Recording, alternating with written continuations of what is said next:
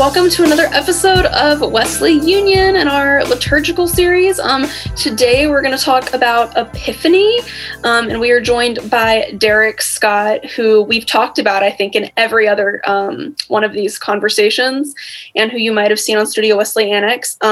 But he is also the executive director of Campus City Wesley Foundation, which is the organization that sponsors Studio Wesley. So Derek, how are you today? I am good. I'm just doing the thing. Very excited to be here. It's always nice to get your insight on stuff like this. So for our listeners and viewers who don't know you as well, can you give me a little bit about yourself? You know, the 411 on you that I maybe know, but maybe I don't know.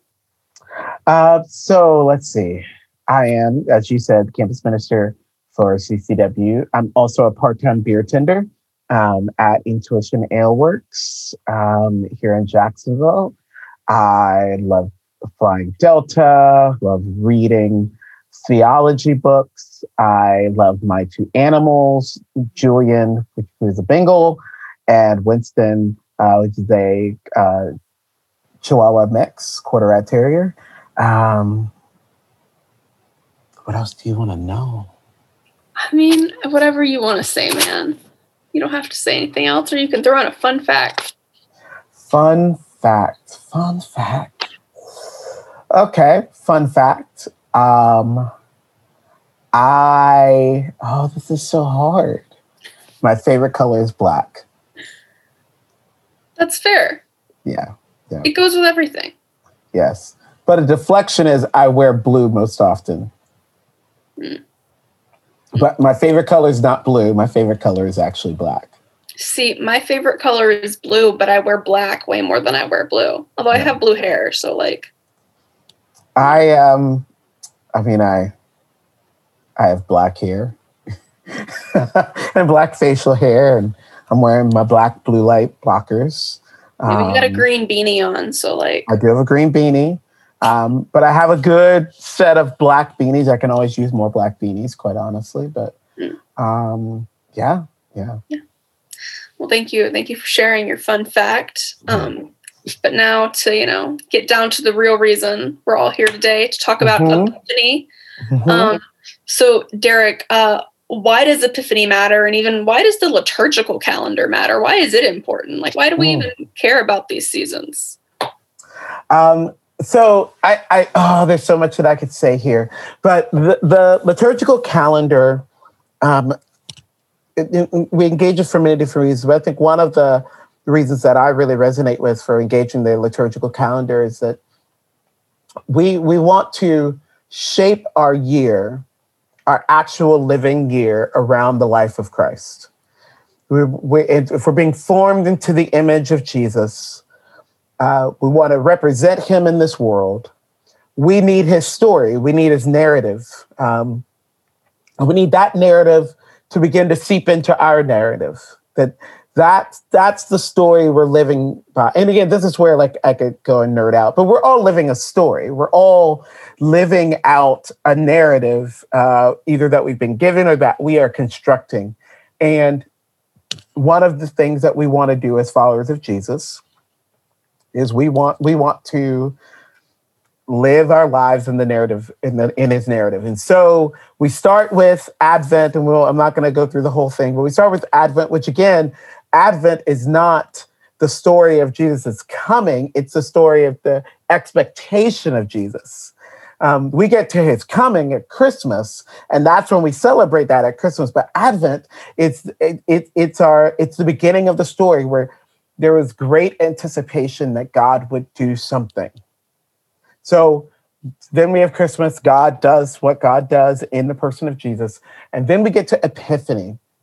And Epiphany is the season where we acknowledge and we celebrate Christ being revealed to the world. It'd be one thing if, and it is one thing to talk about Jesus coming into the world, but if nobody knows about it, if nobody's aware of that, then what does it matter? But that it sort of diminishes the power of the story in many ways. And so what Epiphany is that next intentional step that not only does God hear our anticipation and our longing. And not only does God answer our longing in the person of Jesus, but now God is revealing the answer in the person of Jesus. And the epiphany is all about that revealing. That's what an epiphany is, right? That you all of a sudden discover something that maybe was right in front of you all along. You discover something that maybe you've not seen before, but all of a sudden it's this thing that is so magnificent, so right in the pocket of what you need that it's like, wow, oh my gosh, I just have this epiphany. And so this whole season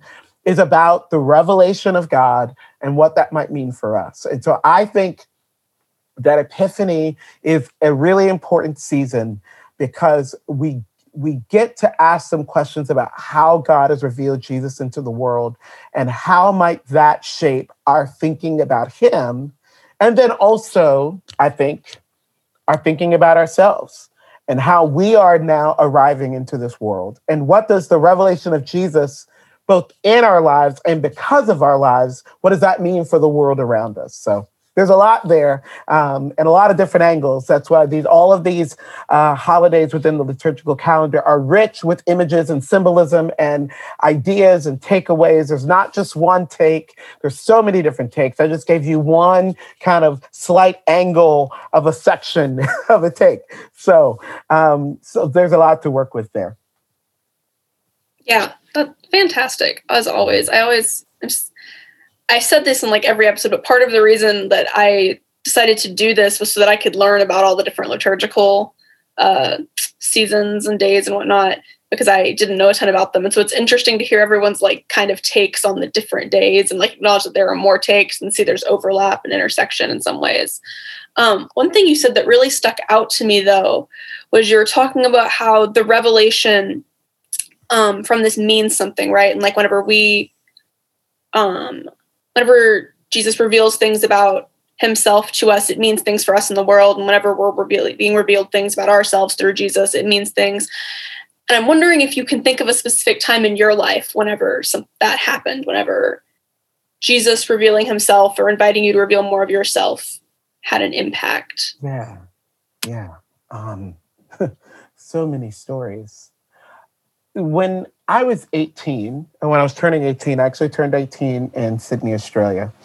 And I went to Hillsong Conference that year. It was my first time, the first of 10 trips that I would eventually make to Australia. And on the night of my birthday, there was this altar call. And the altar call was actually when they made the altar call, for people who felt called into ministry. And for me, even though I've been in a ministry family, I've been doing ministry arguably since I was 9, involved deeply in church ministry, I had never sort of said yes for myself. Like it was sort of what the family did, but I hadn't decided that Derek would say that. So it felt very fitting. This is happening on my birthday. I'm turning 18. I'm in Australia. I should make this decision for myself. And so I go down to the front of this, Pentecostal altar call. I get down there, and the pastor's name is Ray McCauley. He's a pastor in South Africa. And he says, all right, let's pray for these pastors. And I was like, whoa. I was not thinking, and I had a certain idea of what a pastor was. I was not coming down here trying to be anybody's pastor. I was really coming down here. I did music. That's the only reason I came to that conference, because for the music, I sing. I don't talk. I'm not here. I don't want to be a preacher. I don't want to be a pastor. I want to be a worship pastor maybe one day, but even that, like, no.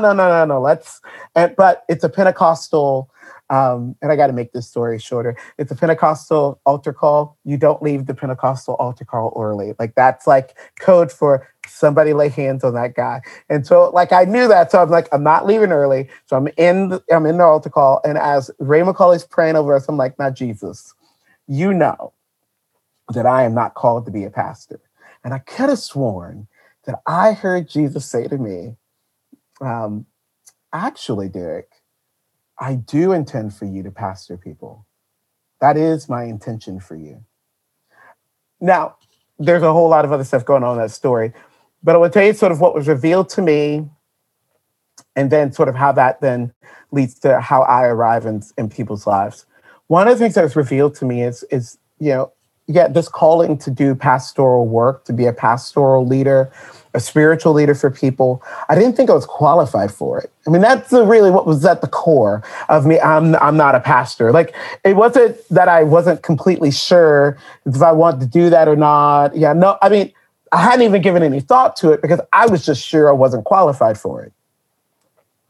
And so I recognize that many people, often what's behind their no is a lack of confidence in the thing they're being invited to do. And so one of the things that I hope to be a revelation, a conduit of revelation for others, is this sense that God believes in us a whole lot more than we believe in us. And God sees gifting in us that we didn't even know was there. And I hope, again, because of what was revealed to me, that there was a whole lot more to me than being a singer. So there's nothing wrong if that's your whole life, but there was a whole lot more to me than being a singer.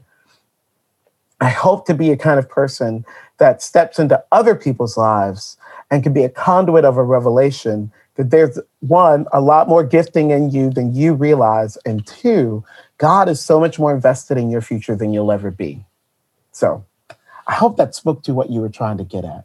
Yeah, no, that was great. That was, incredible as always. And what's interesting when I always hear you talk about, like this whole journey of like pastor, not a pastor you're on, you serve as a pastor, like you're a campus minister, but you're not ordained. Right.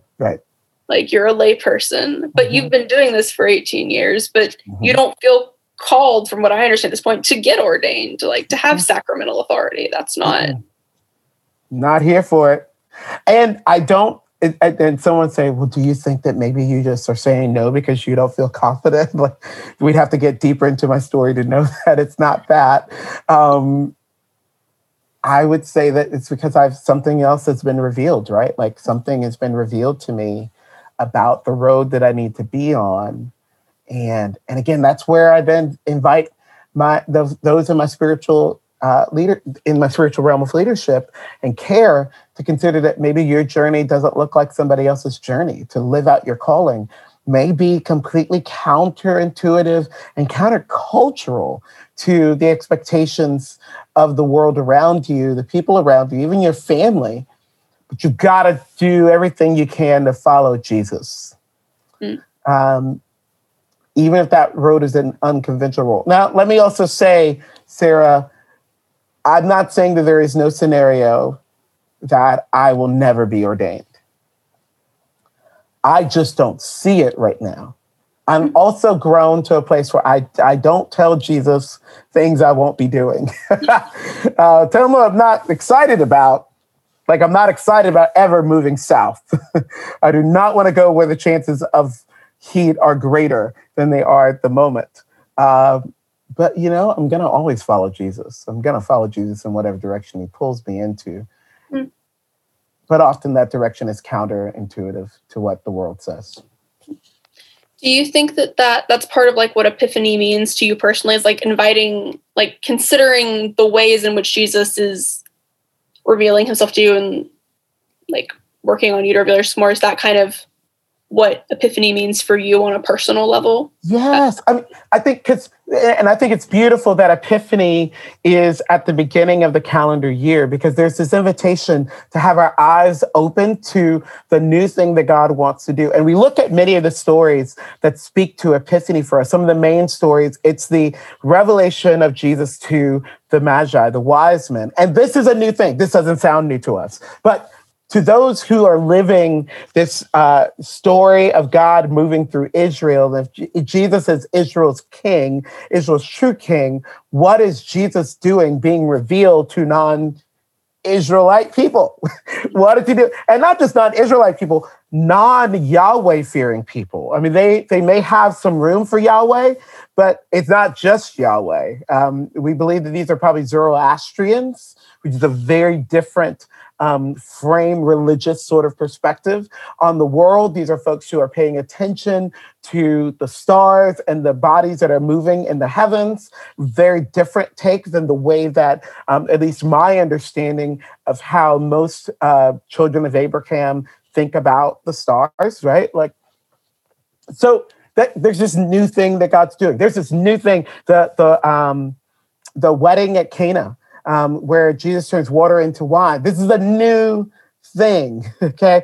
The baptism of Jesus, where John baptizes him, and there's this sense that heaven not just smiles, but celebrates this more. These are new things that God is doing. And for us who have heard these stories over and over again, they can become a bit rote. But this is a new thing. And so, yeah, I think that Epiphany is positioned in the calendar year in such a way for us to say, what might be the new thing that God wants to do through Jesus in my life and through my life? What are the ways that God may want to open up the conversation beyond those that I've normally invited? What are the ways that God wants to step into the real world, as we would call it, not the world that is within the four walls of our religious gatherings, but the real world? In what ways does God want to step into the real world and bring new wine? In what ways does God want to affirm God's love for God's people in a way that literally shapes the whole year? And so I think that's where Epiphany really becomes significant for us. Such good stuff, Derek. I can't wait to dive into the second half of this discussion. We're going to take a quick break, and we'll be right back. Rockin'.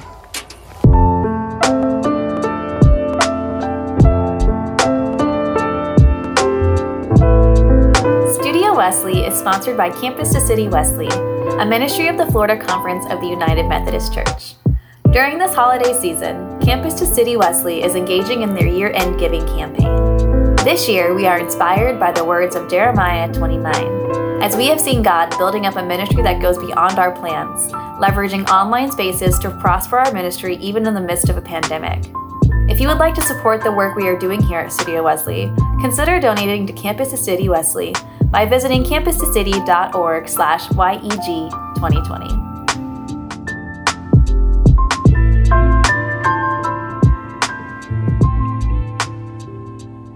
All right, everyone, we are back for the second half of this Epiphany discussion with Derek.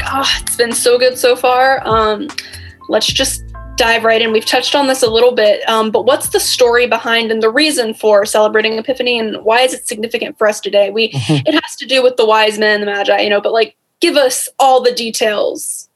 Yeah. And again, I'll repeat myself in some respects here too, but Epiphany is the celebration, the acknowledgement of Jesus being revealed.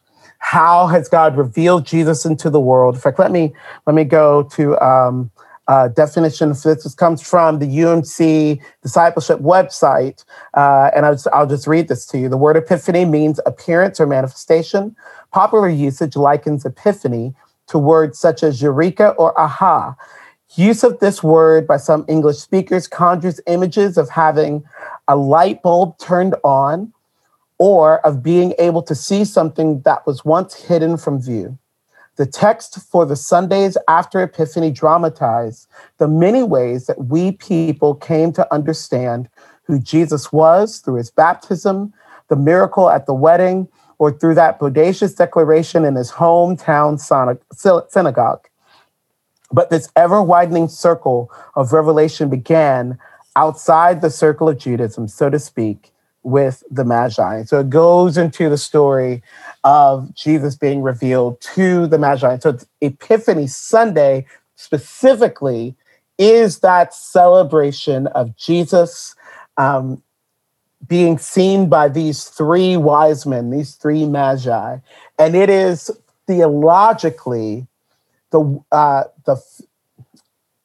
theological significance, rather, of that moment is that Jesus is not just for the Jews, our Christian reading of the Old Testament, but Jesus is also for the world. the Gentiles, non-Jews. And that's where the significance is of Epiphany Sunday, which then leads us into the season of Epiphany, where we're looking at these significant ways that we understand Jesus, that God has revealed Jesus to us. And so that's where we get into some core stories about who Jesus is and how Jesus responds to the world. And so much of our liturgy, at least in United Methodism, comes out of that. When we are doing communion liturgy, we reflect on Jesus turning water into wine, right? The wedding at Cana. We reflect on, and it prepares us for Lent when we think about Jesus's baptism, right? And we even think about when Jesus says, I believe in Luke 4, he repeats Isaiah 61. He says, the Spirit of the Lord God is upon me. And he's like, today, this scripture has been fulfilled in your hearing. And we're like, what? Like, well, they're like, what? And then they try to throw him off the mountain. But again, all of this is this revelation of Jesus, this understanding of Jesus that we have through the text. And again, we are trying to live into that. And so here we have acknowledged the anticipation, we've acknowledged the coming, and now we acknowledge the revelation. And yes, the revelation should drive us to some deep, deep reflection. It should. And that's where Lent will come in. Lent, we should be driven into the wilderness, if you will, because the revelation, the new thing that God is doing among us should it should be like, oh my gosh, what is this going to mean? What does this mean for my life? What does this mean for the way that I live? And again, we do this every year because, there should be some transition. There should be some evolving that happens over years of living this cycle. So I'm going to stop there because I've probably gone in directions that you didn't want me to go. But ultimately, this season is about the revelation of Jesus and our response to that revelation. Yeah. It was interesting whenever you were reading the thing from the UMC discipleship website and, talking about kind of conventional takes on, like what Epiphany kind of relates to, the eureka, the aha moment. And I was like, kind of thinking about what that feels like usually. And it's a lot of times for me, like a veil has been pulled back and removed. And then all of a sudden I was thinking about whenever Jesus died on the cross and he said, it is finished. And like the veil was torn, right? And like there was this revelation, this connected, this new opportunity to be in oneness with God.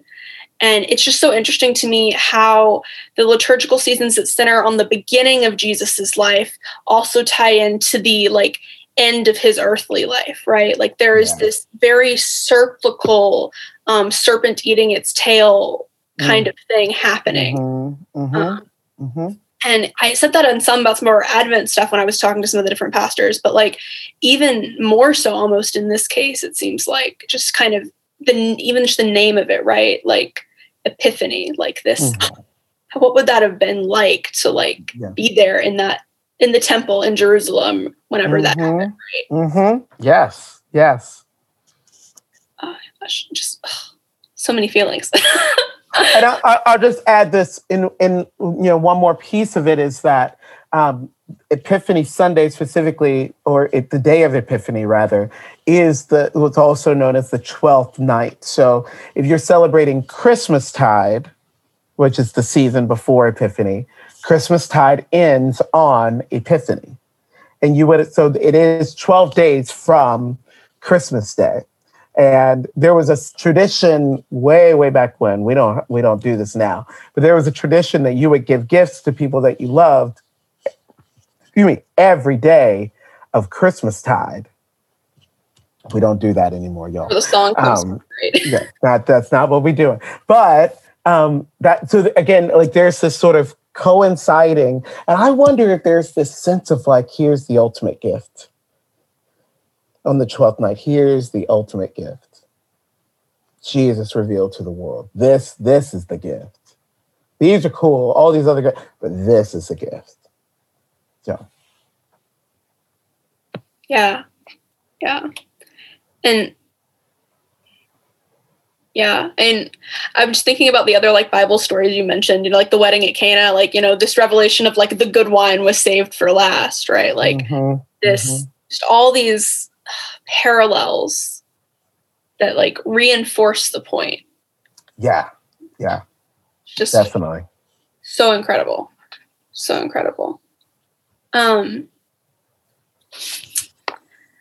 guess I'm wondering how do you think, like, I know I've said a lot and you've said some too about the ways like there are these parallels throughout, but like how does Epiphany center us in the overarching story of Scripture?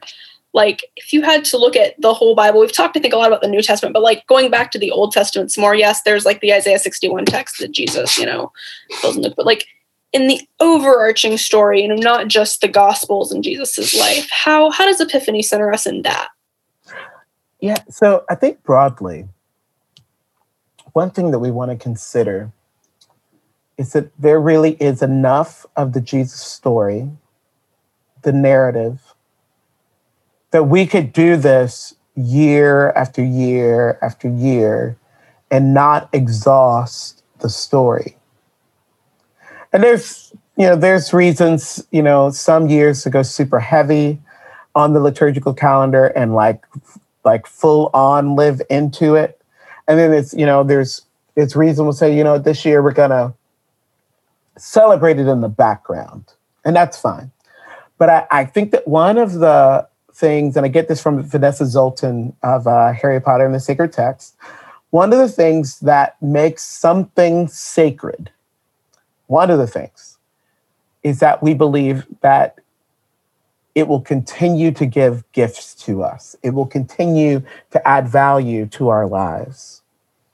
And so I think the question and the proposal that I think Epiphany offers us is there more that these stories about the revealing of Jesus and our understanding of who Jesus is there more that they offer us? Some of us have memorized these stories. I've been doing church since I was 4. And while I haven't celebrated the liturgical calendar all of that time, these stories about Jesus have lived with me for a long time. I used a part of our Baptist liturgy around communion included literally saying the scriptures around the baptism and the Last Supper constantly. Every first Sunday, I would recite those verses. So that's in me, right? And the question is, do I think those stories, those scriptures have more to tell me? Or have I learned everything that they have to offer? And this is what is at the core of our sacred observance of anything. So we believe that there's more that's available to us, that there's more value, there's more gift that's in there waiting to be given to us. And so I think that for those of us who celebrate the liturgical calendar broadly, but the season of Epiphany specifically, it gives us a chance to go get more value out of these stories. And also, again, broadly, to be shaped by the life of Jesus, and specifically as it relates to Epiphany, to be shaped by his revelation, our understanding of him, and what that can mean for our lives in this world.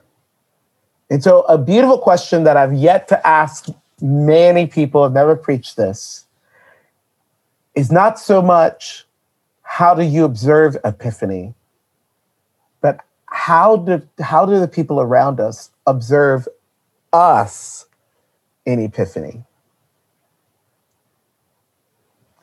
Because people observe us in a very specific way during the Christmas season, right? And I'm speaking of the cultural Christmas season, not the liturgical Christmas season. People encounter us we're either gift people or we're party people or we're gonna decorate our house with we're gonna make our light bill 3 times what it is normally because we're gonna put up all these lights. We're going to, give our time to ringing bells for the Salvation Army. There's all these different things that sort of say, oh, that person is celebrating the Christmas season. That person's being intentional about the Christmas season. Even Happy Holidays or Merry Christmas, right? How do people observe us celebrating Epiphany if we do? How do they know that we are looking to be surprised, looking for the epiphany, looking to have our eyes open to the new thing that God's doing. How do they know that? And again, I don't think that's a question you answer one year. I think it's a question you answer across multiple years. So yeah, that's my thought there. That is a very longitudinal approach. And like, that's you counting on those full 120 years right there, Derek. I'm here for it. I do intend to, I want to celebrate Epiphany on Earth another, 80 years? That's what I'm hoping for. Yeah. We'll see what God does. It's a beautiful thing. And there is something, I know, I'm new to the liturgical calendar, but like, there are like things I remember about like my first Ash Wednesday and like my second Ash Wednesday, and like the way it's like changed and like been meaningful for me in different ways. And like, and maybe that's because I've only been celebrating liturgical like holidays for like, 4 years now, something like that. Mm-hmm. Like maybe it's because I'm new to them that I have all those fresh memories, but like there is something powerful to that though, like to look back and look forward. Mm-hmm. And it's like, whenever if you journal, right, and you go back and read old journal entries and you're like, oh my gosh, this is like where I was and how far I've come. And like, that is still relevant. Like that is impacting me now, but also that helps inform the future. And yeah, it's a long game that you're playing there, but like it's a meaningful one. Mm-hmm. Mm-hmm. And I'll just say that after doing this for so many years, these liturgical holidays really have shaped me. They really have done something internally in me. And so when, I recognize that the world is at a certain place in the calendar, but for me, we're still in Advent, and I'm in Advent. I am in it. I am not at celebration mode. I am at deep longing and anticipation mode right now. And so it doesn't really matter how, what the movies are on Hallmark, though I don't really watch those. And it doesn't really matter all the lights and stuff that's on and how many people. I mean, today somebody said Merry Christmas, and I was like, but it ain't Christmas. Yeah, I get it, but it ain't Christmas. Happy Advent. Yes, right? Like, I'm still there. And I think that that's a gift to the world, too. An odd gift. But I think and I will celebrate. I have committed to celebrating Christmastide in a way that I've never celebrated it before. I'm celebrating it this year. And some like, it's going to be great. I'm excited. Hearing about that. Yeah, I'm excited about celebrating Christmastide this year.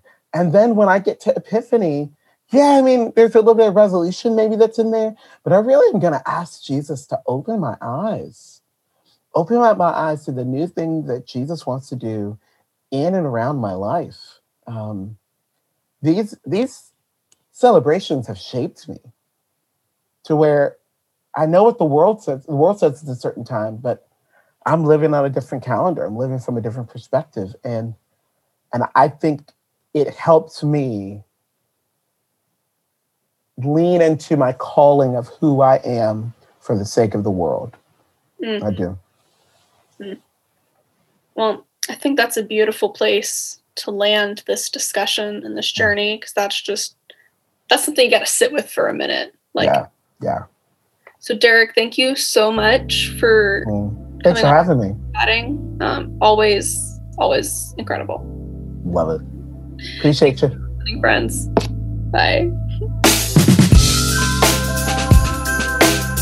Thank you for listening to today's episode of Wesley Union. We hope you enjoyed it. We would like to extend a special thanks to today's speaker, as well as our production team, Troy Argon Buchanan, Sarah Taylor, and Derek Scott III. My name is Allison Corwin, and thank you for listening to Wesley Union, a Studio Wesley offering powered by Campus to City Wesley.